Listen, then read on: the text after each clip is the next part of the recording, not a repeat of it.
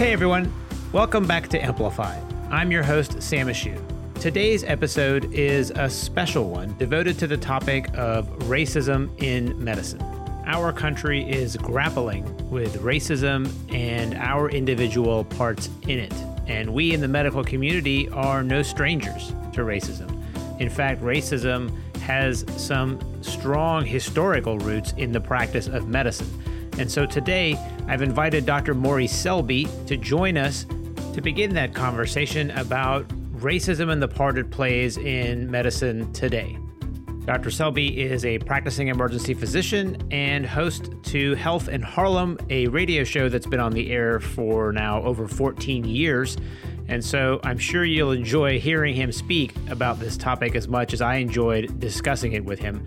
Without any further ado, here's Dr. Selby. Hi, my name is Maurice Selby, Maurice Donovan Selby, and I threw the middle name in there for all my friends out there, colleagues that always looked at that middle initial and saw it to be a mystery. Well, it's out there now, Maurice Donovan Selby. I am an assistant professor at the Emory University School of Medicine in the Department of Emergency Medicine, and actually just recently moved to Atlanta, Georgia from New York City. Lived in every borough of New York City, including Staten Island. Went to public school all the way through up until SUNY Downstate College of Medicine, actually, and then did my residency there in Kings County Hospital in emergency medicine. And also I'm the host of Health in Harlem, which airs on WHCR 90.3 FM every Thursday. And we actually recently developed a podcast to accompany our broadcast show with the recent developments with COVID-19, as we can't produce it in the studio now. So awesome. So in addition to listening to this podcast, you can search your Apple Podcast app for Health in Harlem and start listening there as well. Thanks so much for agreeing to be with us today. I invited Maurice to join us specifically to talk about racism in medicine. As the country's been struggling with identifying racism, I've had more conversations with partners, friends in medicine, people I went to residency with, other people I've gone to medical school with about racism in general, but also specifically in medicine. And there has been a surprising lack of knowledge about the history of racism in medicine and almost a denial of the existence of racism in medicine currently. Mm-hmm. You know, some people operate with the idea or the notion that, well, there may have been some in the past, but we're not implicitly racist in our medical practice, therefore it must not exist.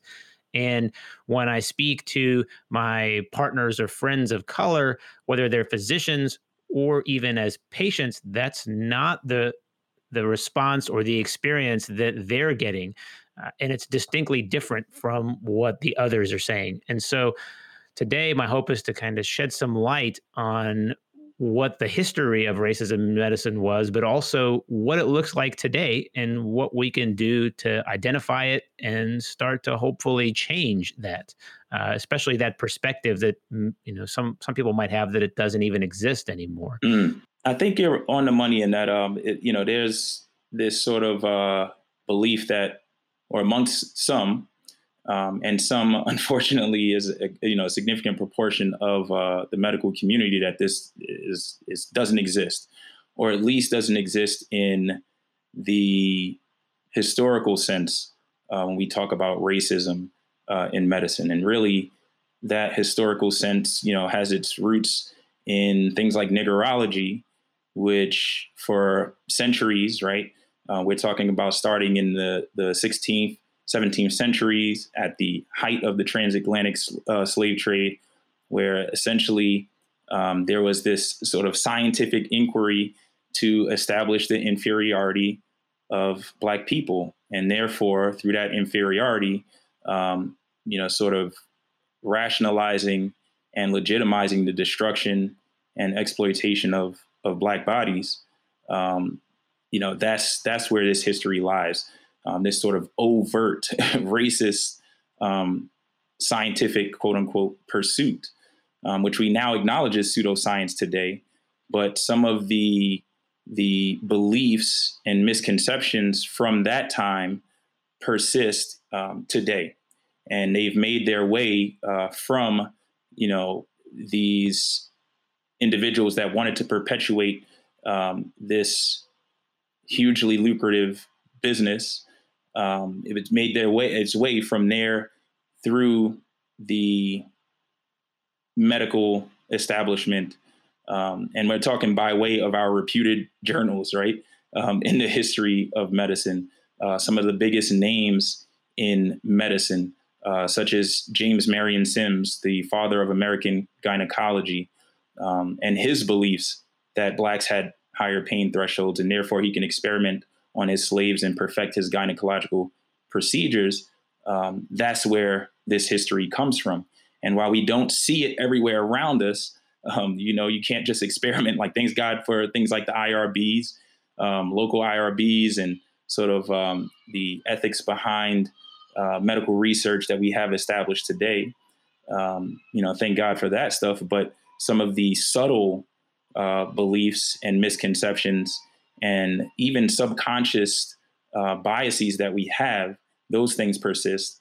And that is the problem, is that we can't see it on the surface. It's something that we really have to dig deep to acknowledge.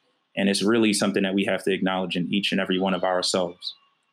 When we talk about the history of racism in the past, we're talking about things like the beliefs that Black people would not feel or perceive pain in the same manner, that Black people could somehow endure excessive amounts of heat, work extra hours, Yes.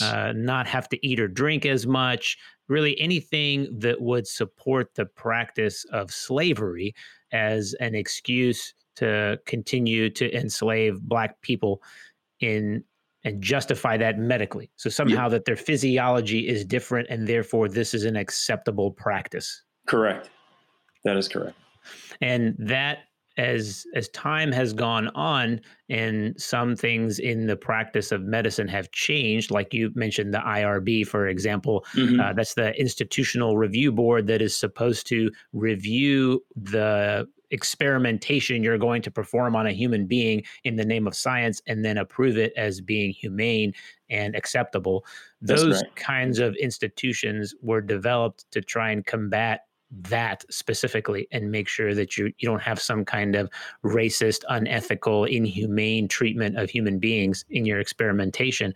That's right. But yet, despite that, we still have these pervasive viewpoints, right? So, for example, you and I were speaking before the start of the recording about non-compliance in patients. That's correct. And the perception that Black people might be non-compliant with medications or recommendations of their physician because they're just not interested in taking care of their health, or it's not a priority for them. Yes. And that's part of that history, or at least what the remnants of that history.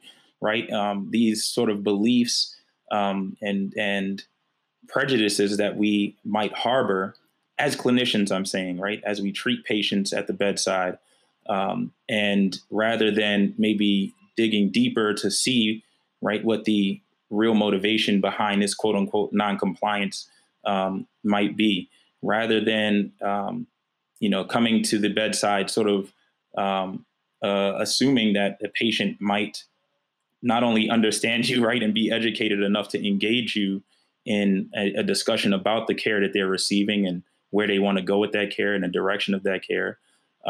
We have maybe certain beliefs that we might sort of dismiss a patient's concerns right off the bat. We've already written them off as being a difficult patient, quote unquote, or a patient that might not be worthy of going through that more detailed investigation and really giving them the optimal care. And it's something that, like I said, is not that the motivation of the clinician is the problem. I think the vast majority of clinicians out there, right, we strive to do our very best for our patients. But at the same time, our Achilles heel is going to be these biases and beliefs that it's not our fault. We've been trained to think this way sometimes, and it's not even just through the history of medicine, but in terms of what messages we receive from all around us in society. That constant messaging that informs everything that we do in medicine, from public health measures down to medical education and the doctor-patient relationship. We still see that kind of racially based practice of medicine even today. Two quick examples that come to mind are things even as simple as blood pressure management. You look up guidelines for management of hypertension, and it is right there in writing, what is the color of the patient's skin, and then you should pick this agent. If they're white or some other race, you should pick this agent, and if they're black, you should pick this as a starting agent, which seems odd. I mean, it sets the precedence for there being a racially based difference. And that's still pervasive today, even in medicine, but it kind of seems to almost legitimize the practice and say, hey, there are differences, and those differences can be based on something that we attribute to skin color, and therefore you should change your practice based on that. Yes. And it's strange, right? At least to me, it seems strange given our history and how far we've come, that we still look at research like that and go, yeah, okay, somebody did a study, and it turns out that based on your color of your skin, this is what we have. And we run with it and believe it. And I think that really just points to sort of the pervasiveness of this problem, in that it starts at the highest levels and has really worked its way down to, like you said, in the delivery of care at the bedside. And really what it comes down to is addressing at every level, as we said, starting at the societal level and talking about changing legislation. So for instance, the implementation of institutional review boards, right? Starting at the highest levels, but also going down to the individual level and questioning guidelines like that, or questioning our rationale as we deliver care at the bedside. Are we making decisions based on this individual patient, or from what we believe based on what we've been told by society, or based on what we misconceptions that we might hold at heart? And really, when we look at, examples of how this might play out. So for instance, in cases with children, and they come in with injuries, of different sorts. And I have a 4-year-old, so I know, like, these kids are going to fall. They're going to do things, get into trouble, and, come up with boo-boos, and they come to the ER. And when we have, and I've experienced this even in my training, where kids came in and, the parents were able to give pretty good history, and things aligned in terms of the injury patterns and sort of what was relayed by the family. And yet we still ask that question was, oh, well, is this a, should we call ACS? Should we call, adult child services and get them involved in this case, or social work?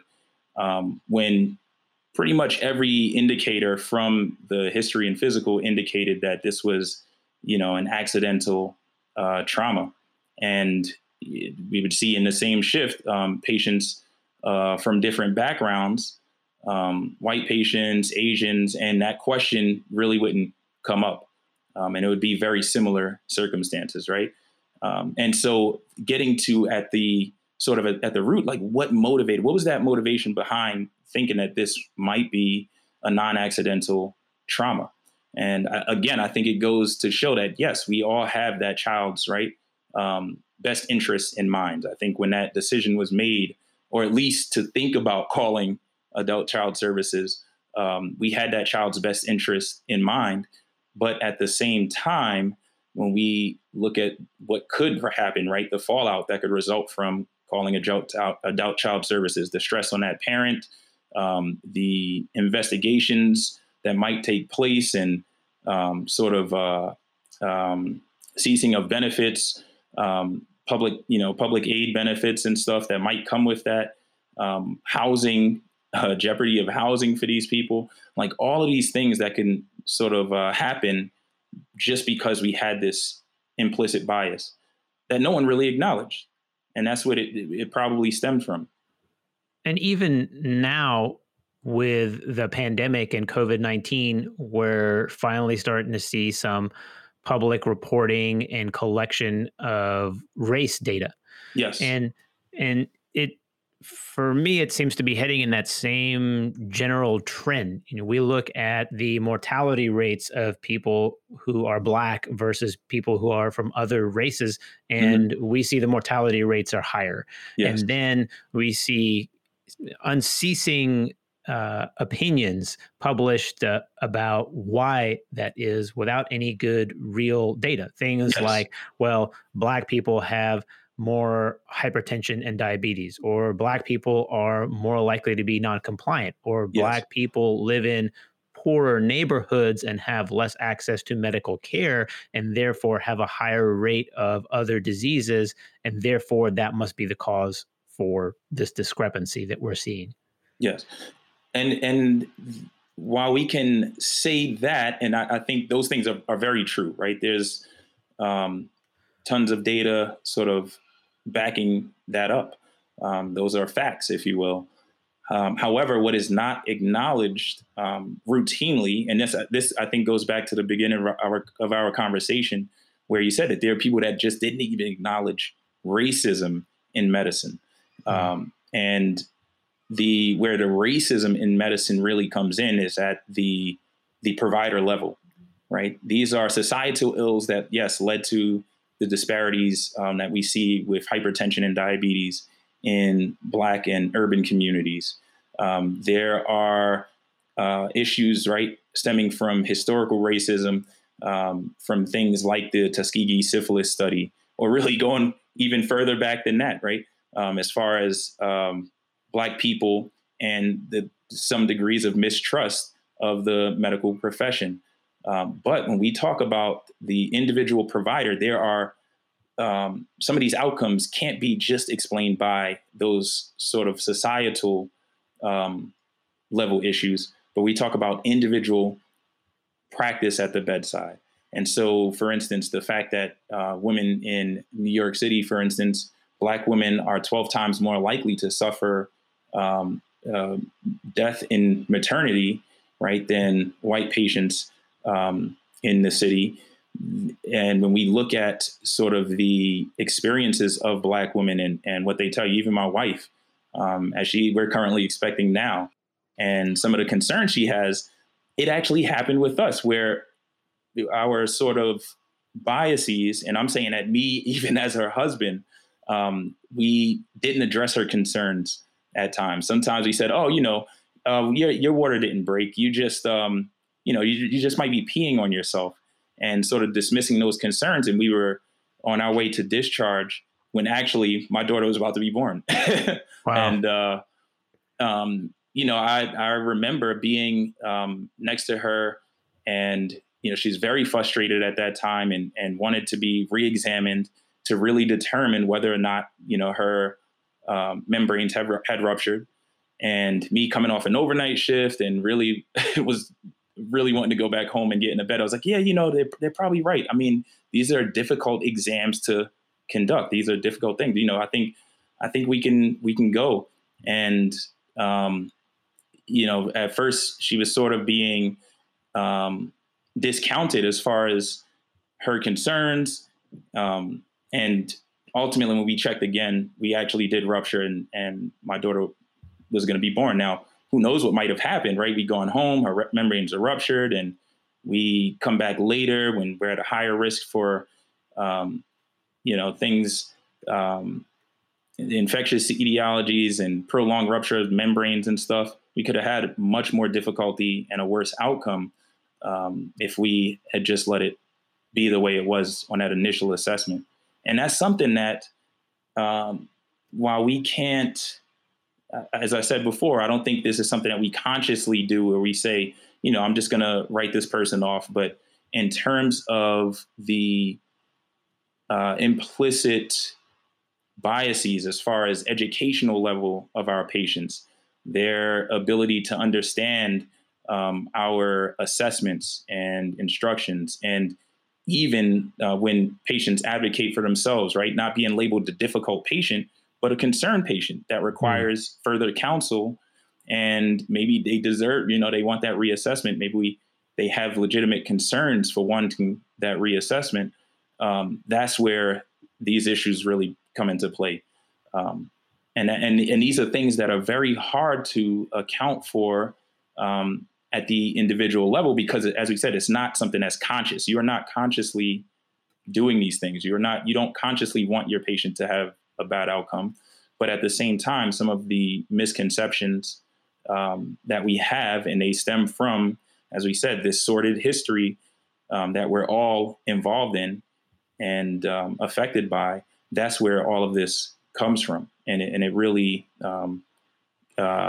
serves to account for some of the discrepancies that we see in terms of health disparities and outcomes between Blacks and white patients.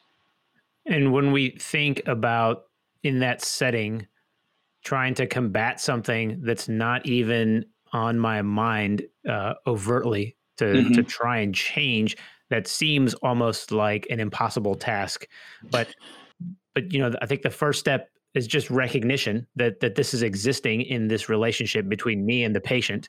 Yes. At least acknowledging, okay, there's going to be these interactions where I'm just going to want to be dismissive of this patient, or I'm going to attribute something that I haven't actually investigated. I'm just going to say, oh, they're non-compliant. They're chronically non-compliant, and just dismiss it. So acknowledging the problem is step one. But then, for you and I standing there at the bedside with our patient, where do we go from there? Once I go, oh, well, okay, this is a non-compliant patient. Now what? That's the next challenge there, right? What do you think? That is the next challenge. Once we've established sort of, okay, this is what, I'm presented in front of me, and now I need to uncover, right, what is in my thoughts as the provider? What am I thinking about this patient? How do I feel about this patient, what I've been told, and how am I going to acknowledge biases that I might have toward this individual? And how am I going to overcome those biases? That's really what it comes down to. And I think, as you said, one, acknowledging, right, that racism exists in medicine, not in the form that we saw it, decades and centuries ago, but in a more subtle and implicit fashion that is persistent and more difficult to deal with. But then at the individual level, dealing with the fact that we all have these biases. We all have them. In all of our interactions with patients, we come to the bedside with some amount of prejudice and bias that, as clinicians, we must acknowledge and deal with in order to provide optimal care. And it's something that is difficult, definitely requires more effort. And that effort, right, translates into digging deeper. When a patient is being difficult, there might be a reason why that patient is expressing themselves in a certain way. Maybe it might not be that interaction with you. It might be an interaction with another provider recently, why they're not following your instructions, or why they do not want to follow through with a diagnostic plan or a treatment plan. And really digging deeper to uncover that. That's the only way in which we can really deliver the best care possible. It's so fascinating to me that this is still something that we have to combat on a daily level or on a daily basis. I recall last year looking through the fourth universal definition of myocardial infarction, something I'm sure you read on a daily basis. Yes, it's a compendium that the cardiologists put out annually, maybe less than annually, and it's just going through the different MI, so STEMI, non-STEMI, type 1, type 2, et cetera. And there was, at the very end of the article, just maybe like 2 or 3 lines that said, in patients with non-STEMI, there was a trend for higher mortality in patients of color, so Black patients and patients Hmm. of non-white races, that even when you accounted for all of their medical history, all of the care that they received, still could not be attributed to just their medical risk factors, Hmm. suggesting that there was a bias based on the color of their skin. And this Yeah. was like a little 2 sentence blurb at the end of this massive document. And it was actually the most striking part of the entire article as I read and said, wait, you just said that patients are Right. going to do worse when they have a non-ST elevation MI purely because they're Black Black. Yep. and for And no other risk factor, no other attributable cause. nothing It's else can just account for it. yeah, it's just the What, color of their skin, suggesting that there's bias still in medicine, and you buried it like at the very last 2 lines of this article. It's crazy. and it's crazy. And the thing is, it can, why I think why it's so difficult to account for that, right? Why there's quote unquote no explanation is because we can't be in the heads of the providers um, of those studies, right? Those patients, those people in that sample, or wherever that data was obtained, and they made that statement. We can't be in the heads of those providers at the bedside, right? How urgent did they think those patients needed to be seen? Were they pulled from the waiting room because they had chest pain, or were they sort of written off as malingering? Were they that? Where was this a patient that had social issues, right? Stemming from societal racism, right? Which we know the economic disparities that are attributed to systemic racism in this country. And so this person comes in and, they're sort of disheveled and maybe even undomiciled. And that person doesn't come back right away because they have chest pain, and everybody thinks they just want to be in the emergency department for a bed and something to eat, right? Maybe that was the thinking of, and I'm not just talking about physicians, but the triage nurse. It could be the clerk, the registrar that's checking that patient in. This is at every level in the system. Everybody is implicated in this, including myself. That's as a Black man that treats Black patients, I operate with the same biases at times, and I have to step back and say, hey, you know what? I need to go a little bit deeper. Perfect example of this. And there was a woman that came in, an elderly female. This is at my old places at Kings County. Elderly female comes in, and she's very upset. And at one point, we're thinking maybe she's exhibiting some sort of delirium and symptoms of psychosis, because she's saying that she's been speaking to God, and her landlord has been infesting her apartment with bugs and trying to get her out of the apartment, right? And so he's deliberately infesting her apartment with bugs. He's like coming in and out of the apartment when she doesn't want this person there, and it's all all of these actions are directed at her, and she's been praying to God, speaking to God to deal with this issue. And at first, we're like, this is a patient. Maybe she's just has a psych history. We really didn't have much history on her. And so we're looking in the records to see if she had any previous psychiatric, visits in the psych ED. We're going back to the bedside and just trying to obtain more information. And lo and behold, we get our social workers involved. And finally, we uncover, and she had been there for a long time. And after we excluded, any sort of medical etiology for this, what we determined was that everything she was telling us was actually true. And Really? this is true. And what it was is that, right, we know this in New York City, the reality of gentrification and landlords that are intentionally slumlords trying to evict patients from their apartments. And this was not a woman that needed a psychiatric evaluation, right? This was a woman that needed a social worker at her side to help her keep her apartment.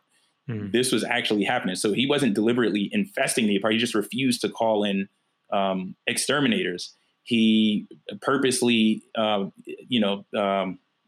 let the building essentially rot to get people out of their apartments. And she was praying to God to remain in her apartment. And this was a woman, you know, she was of West Indian descent. And so there was some cultural issues. I'm African American. I was born here, raised here. My family, you know, has roots down south. And so some of the things that she was telling us, you know, we told it to some of our other colleagues. They're like, oh, yeah, of course. Like they were able to, and them being of West Indian descent, understand where she's coming from, how she's talking, how she's describing her interactions and talking, quote unquote, to God. She's praying, and she was trying to really seek aid and remain in her apartment. That's what really everything sort of came out to be. But again, we had to dig deeper, right? We had to put aside our biases and really get to the heart of the issue for this patient. And I mean, it took extra effort, but in the end, I think we were able to optimally serve her because we didn't commit her to an inpatient psychiatric facility. You know, we were able to get her the services that she needed to remain in her apartment, or at least get her on that track. You know, one of the most striking cultural differences that I unfortunately see on a regular basis in my practice is in just the notification of death to a family. You know, when I've had to have that conversation with families multiple times, and I hear from my partners and from other staff in the emergency department, you know, we'll suddenly hear an uproar of yelling and wailing and just an outpour of grief and emotion. And people will just stop in the emergency department and look up and go, what's going on? You know, what is it? What is all that noise all of a sudden? And then someone will say, oh, you know, a patient just died, and they're notifying the family. And you can see just a mixture of facial expressions. You know, you've got the people who are sympathetic. You've got the people who are kind of rolling their eyes and go, oh, you know, here they go again. They're yelling and screaming and tearing up the waiting room, or they're being loud and boisterous and disturbing with a complete kind of passing over of the fact that, you know, the cultural differences we have, even just amongst Americans. Now, I'm not talking about people from other countries, kind of lead us to take that information in and to express it differently. You know, when I'm sitting with a family who says nothing, and just you can see tears pouring down their eyes, and they're grieving, but they're not outwardly demonstrating anything else. And then the next person I tell is thrashing about and yelling and moaning and wailing. And I've had those discussions with people. They go, oh, that's just, you know, another Black family reacting that way. It's so disturbing to the rest of the department, or it's so annoying to hear that, or, you know, it's going to scare other patients. And there's a lack of understanding. Well, you know, you put yourself in their shoes. We just had to tell them that their mother passed away, or their mother died. And yeah, there is a cultural difference in how we express that emotion. You know, some cultures will come out and be more outwardly vocal about it, and that's okay. They weren't harming anybody. They were just, you know, causing a perceived disruption, but the reaction was different. You know, it was, oh, they sat there, they were tearful, they're crying, I can tell they're in pain. You know, what can we do? Should we bring them back? Can they see their loved one? As opposed to the other scenario where it was like, wow, this is just, you're being disturbing to patients, you're yelling, you're screaming, you just need to go away. Yeah. And that difference in even just the cultural response to that moment of grief is so tied to race as well, but the response is completely different depending on who it is. It is. And I think this also sort of goes back to what we were saying as far as when we look at these outcomes and we try to account for these things, right? The poor outcomes amongst African Americans and really people from the African diaspora in general, and other marginalized people, when we look at our reactions to them, right? And we wonder why people are non-compliant or people don't trust our recommendations when they're skeptical of things, even with, so, for instance, COVID-19, right? And sort of the mistrust of the medical community and what's happening around us. We can't, to a certain extent, we can't fault those people because of our reactions to them. And part of those reactions, like you said, are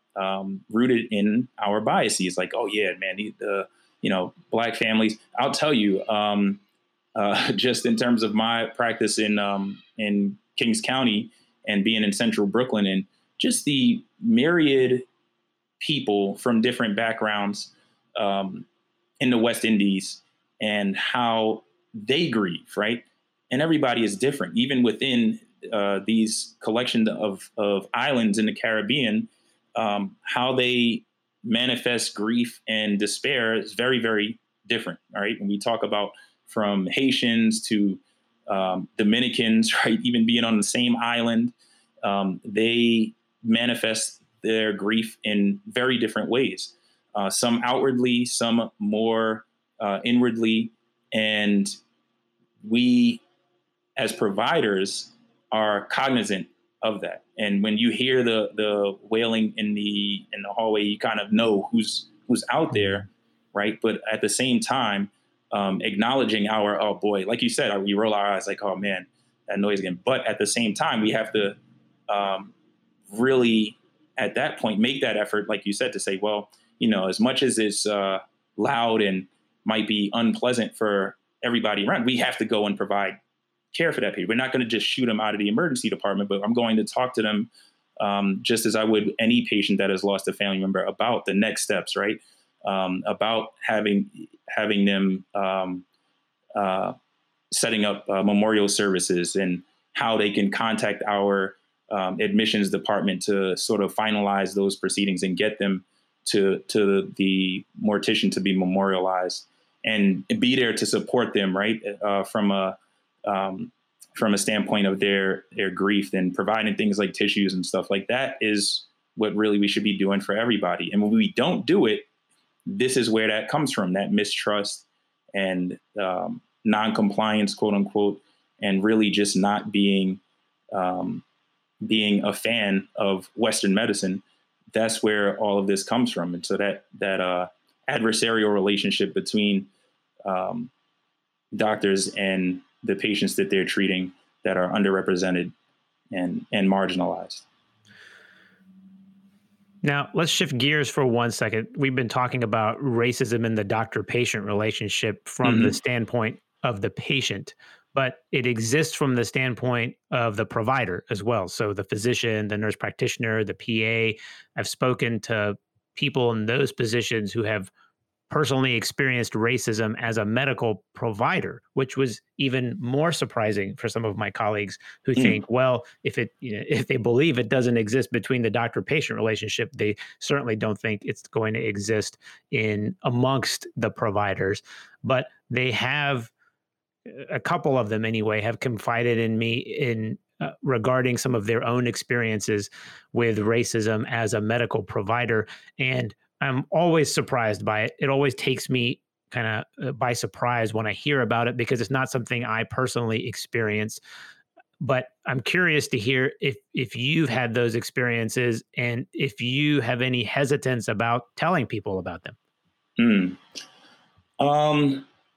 I can say that I've had those experiences throughout my entire career. I'm talking about going back as a high school student all the way to now. So, I remember walking into the guidance counselor's office as a student, and sort of as a high school student, walking into the guidance counselor's office and just seeking information on college, the admissions process, and really getting ready to start my applications.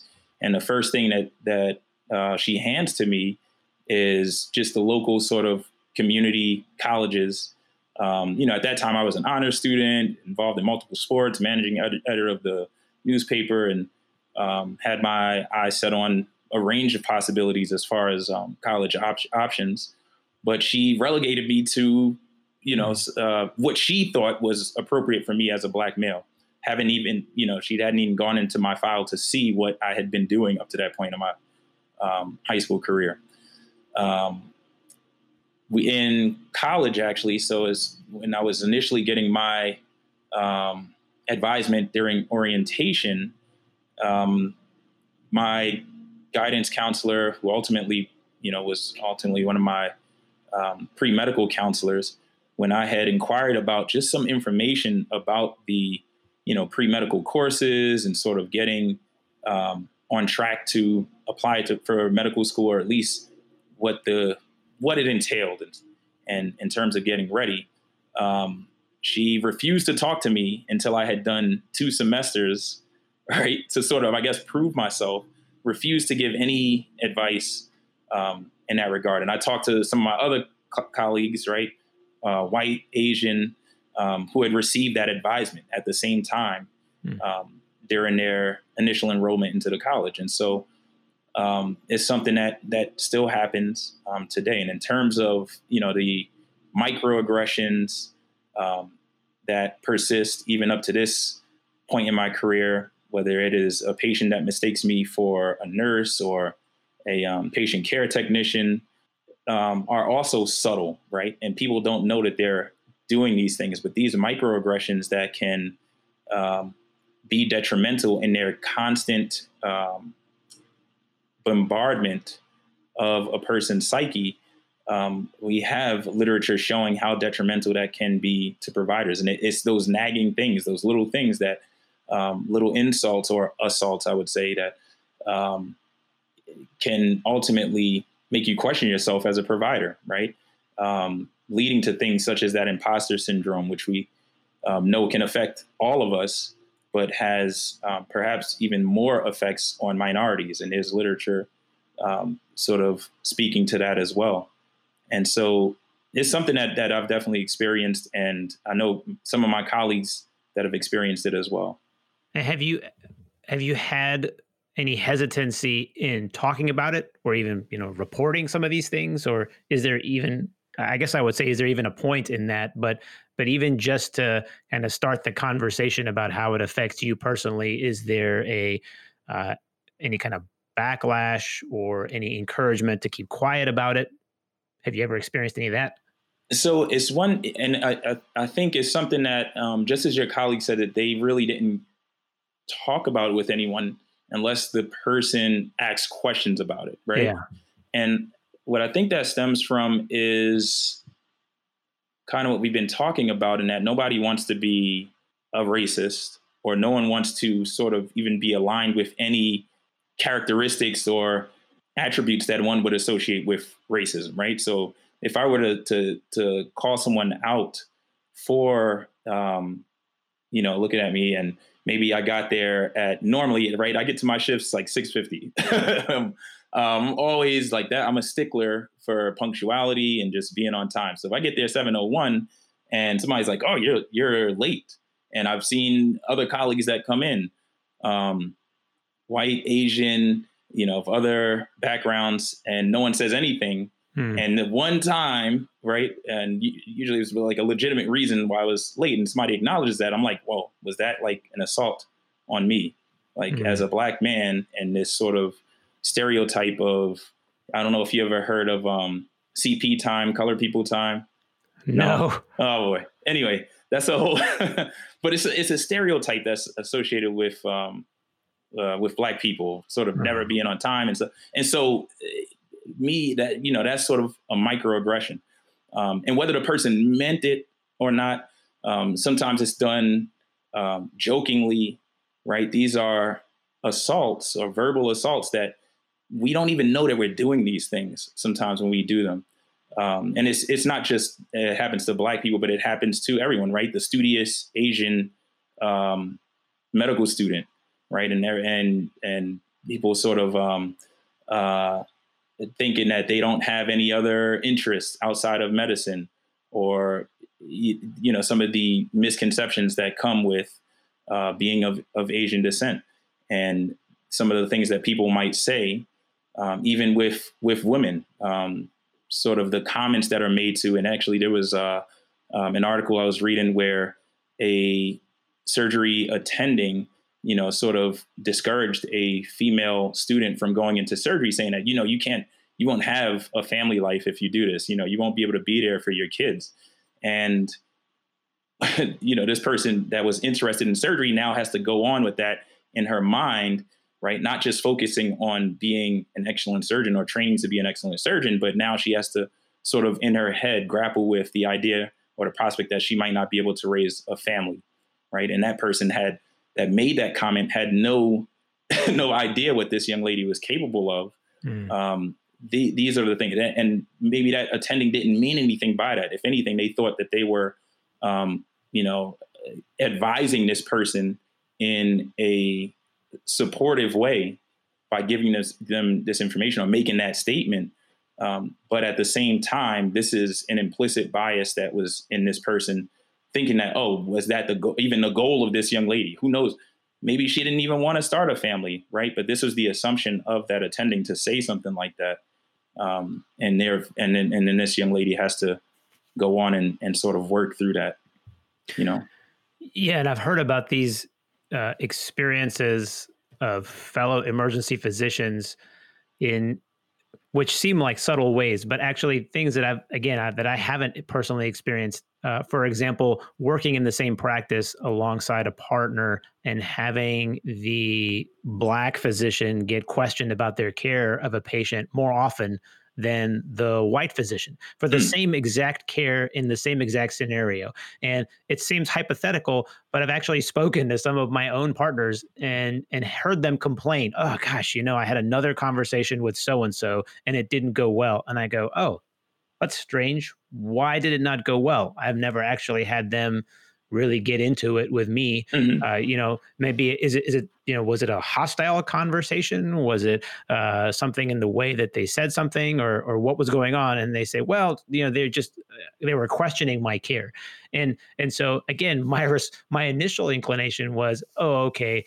You're probably just taking this the wrong way. They questioned your care. It's okay. They're just trying to get more information. Maybe they're trying to assess what's going on. And he said, no, you don't understand. It wasn't just, did you get a CBC? Did you get a CT scan? It was, hey, why did you order this test? This was completely useless. And that has no bearing on why they're there in the emergency department. And you should know better. And then I just kind of stopped and went, wait, they actually said that? That came out of their mouth? And he said, yeah, that came out in the conversation, but this is like the 10th time he says this to me. And I say, I don't understand. Like that's never in the realm of my entire experience been my conversation with this physician. And I've been working beside you. I would trust you treating my family. I have no idea why their response was this way to you. It's not like your care is so far outside of any kind of standard.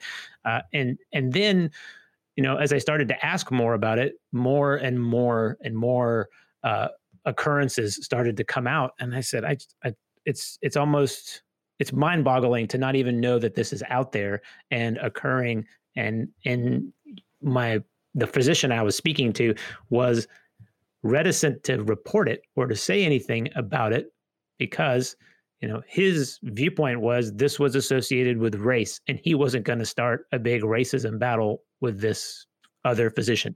He was just going to take it and say, this is what it's like for me to practice here, and I just got to have thicker skin and put on my shield and armor before I go to work every day.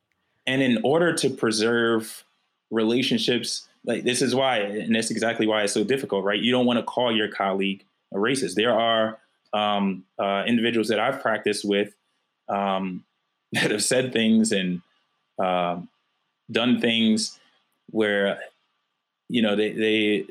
that I wanted to address, but in terms of preserving our working relationship and even friendship, I would really, in terms of how I thought they would take it, right?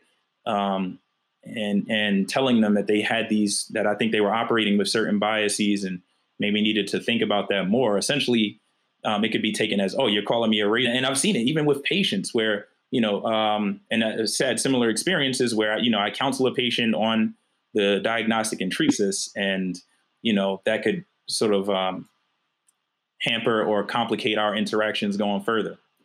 And plan after having seen them and and, gathered a good H&P and, present the plan with them. We're going forward and they have questions about certain aspects of the workup.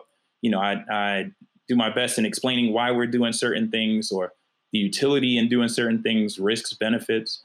And they're not quite on board, but then it has to be legitimized by my colleagues, right? Whether it's another, a consultant or even validated by the nurse, right? And then they understand, like after they get that second opinion, and it's usually a white person, that then the patient is on board and they're totally with the plan. And I put it in, probably went in even more detailed in explaining why these things need to happen. But they had to have that second opinion to legitimize my workups, and it's again, do I confront the patient about that? You can't do that, but these are the implicit biases that we have. I mean, one thing, there's times where I walk to the bedside and if I'm not confused for a nurse or a PCT, sometimes once it's established that I'm the doc taking care of them, they say, "Oh, so where'd you go to medical school?" Right. And I'd never see, they don't ask my colleagues that or consultants that come on after me that are taking care of them, but they ask me that question. And so I have to sort of legitimize myself, right? I have to tell them, "Oh, I went to the SUNY Downstate College of Medicine. Yes, it's a, accredited medical school here in the United States. And yes, I did my training at, SUNY Downstate in Kings County, a very reputable program. Yeah, I'm highly qualified to take care of you now." Yeah. And we can move on. But these are things that happen. And these are these microaggressions that, I think, like you said, your colleague and to a certain extent, I think myself, we put on this armor and just sort of are able to work and deliver care. And I would say quality care, regardless, but these things do weigh on you, right? And it's another thing that we don't really understand the effects, but over time, right, these are stressors. So things that you have to think about, which impact everything, even the clinician themselves, and in terms of burnout and progressing in one's career. It is interesting for me that we spend time discussing these things, or maybe there's just more awareness of this when it comes to gender than when it comes to race. Because I've heard these same things from colleague emergency physicians who are women saying, Yes. They get mistaken for nurses or technicians, or they'll walk in and introduce themselves as physicians, and then later will still be thought of as the nurse, and the patient will say, "Well, I never actually saw the doctor." That's right. Yeah. And so the female physicians, even some I've spoken to, who said that they make a point of wearing their white coat and their badge just to stress the importance of, "No, I'm actually the physician taking care of you." And yet they still get those same kinds of questions. Where did you go to medical school? Where did you do your training? How long have you been here? Are you working with someone today? Kind of like, are you a student? So I'm surprised again to hear that there is a racial predominance to those kinds of questions as well. That's right. Yeah. And even in terms of, when we look at that, these sort of microaggressions and, things like the minority tax, and when we look at the proportion of faculty, right, from underrepresented backgrounds in medicine, all of these things impact that, right? And so right now we only have about 7 to 8% of the faculty, right, in all of the medical college throughout the United States. Only 7 to 8% of the faculty are from underrepresented minority backgrounds. And when we try to think about increasing those numbers, one thing that's often not taken into account is dealing with these issues each and every day, right? And how they weigh on individuals that are trying to aspire to these various careers in academic medicine. All of these things, and really even at the bedside in terms of delivering care and being able to practice, right, with longevity into the future, like all of these things weigh in and can affect clinicians each and every day as we strive to take care of patients. And so it's something that is pervasive But again, I think what it really comes down to is really looking at ourselves as individuals. And I'm talking about practitioners especially, but even when it comes to society as a whole, each and every individual acknowledging these beliefs that we have, that we operate with each and every day. That's really what it's going to come down to in terms of addressing racism in our society, but especially in medicine, especially as professionals, right, that want to do better. That's the thing. Mm-hmm. Not everybody in society wants to change. Not everybody in society, wants to address racism and remove it from our society. But I think the majority, I would really want to say that every practitioner, nurses, physicians, patient care technicians, EMS personnel, everybody wants to deliver the best care to patients. And with that said, I think all of us want to deal with racism, but it really has to start with ourselves. And if we acknowledge that, one, that this exists and that we are all implicated in it, then we can actually move on to begin to actually tackle the problem, beginning with ourselves. Well, that's said about as well as anyone could say it. I think the starting point is acknowledging it, which hopefully we take a step towards today with this podcast, and then from there are certainly lots of resources, information people can start to read and digest about the existence of racism in medicine, and then just taking it and trying to apply it in daily practice is a chore. It's not easy. It's definitely something that is going to take more effort, and it's not going to come naturally to a lot of us. But certainly, at least having that discussion with your partners. If you're out there listening to this podcast and you are a person of color or you work with people of color, I encourage you to have that discussion and not shy away from it, and just inquire about some of the experiences of your partners or share your own experiences. And hopefully you'll find a receptive audience willing to make that change. So Dr. Selby, I want to say thank you for taking the time. My pleasure. To be with us. My pleasure. I really, really appreciate you taking the time out of your busy schedule. Health in Harlem in the App Store for whatever device you've got. Go search for the podcast or listen to it on the radio. And hopefully this won't be the last time we talk, and we'll be able to nab some more time out of your busy schedule in the future.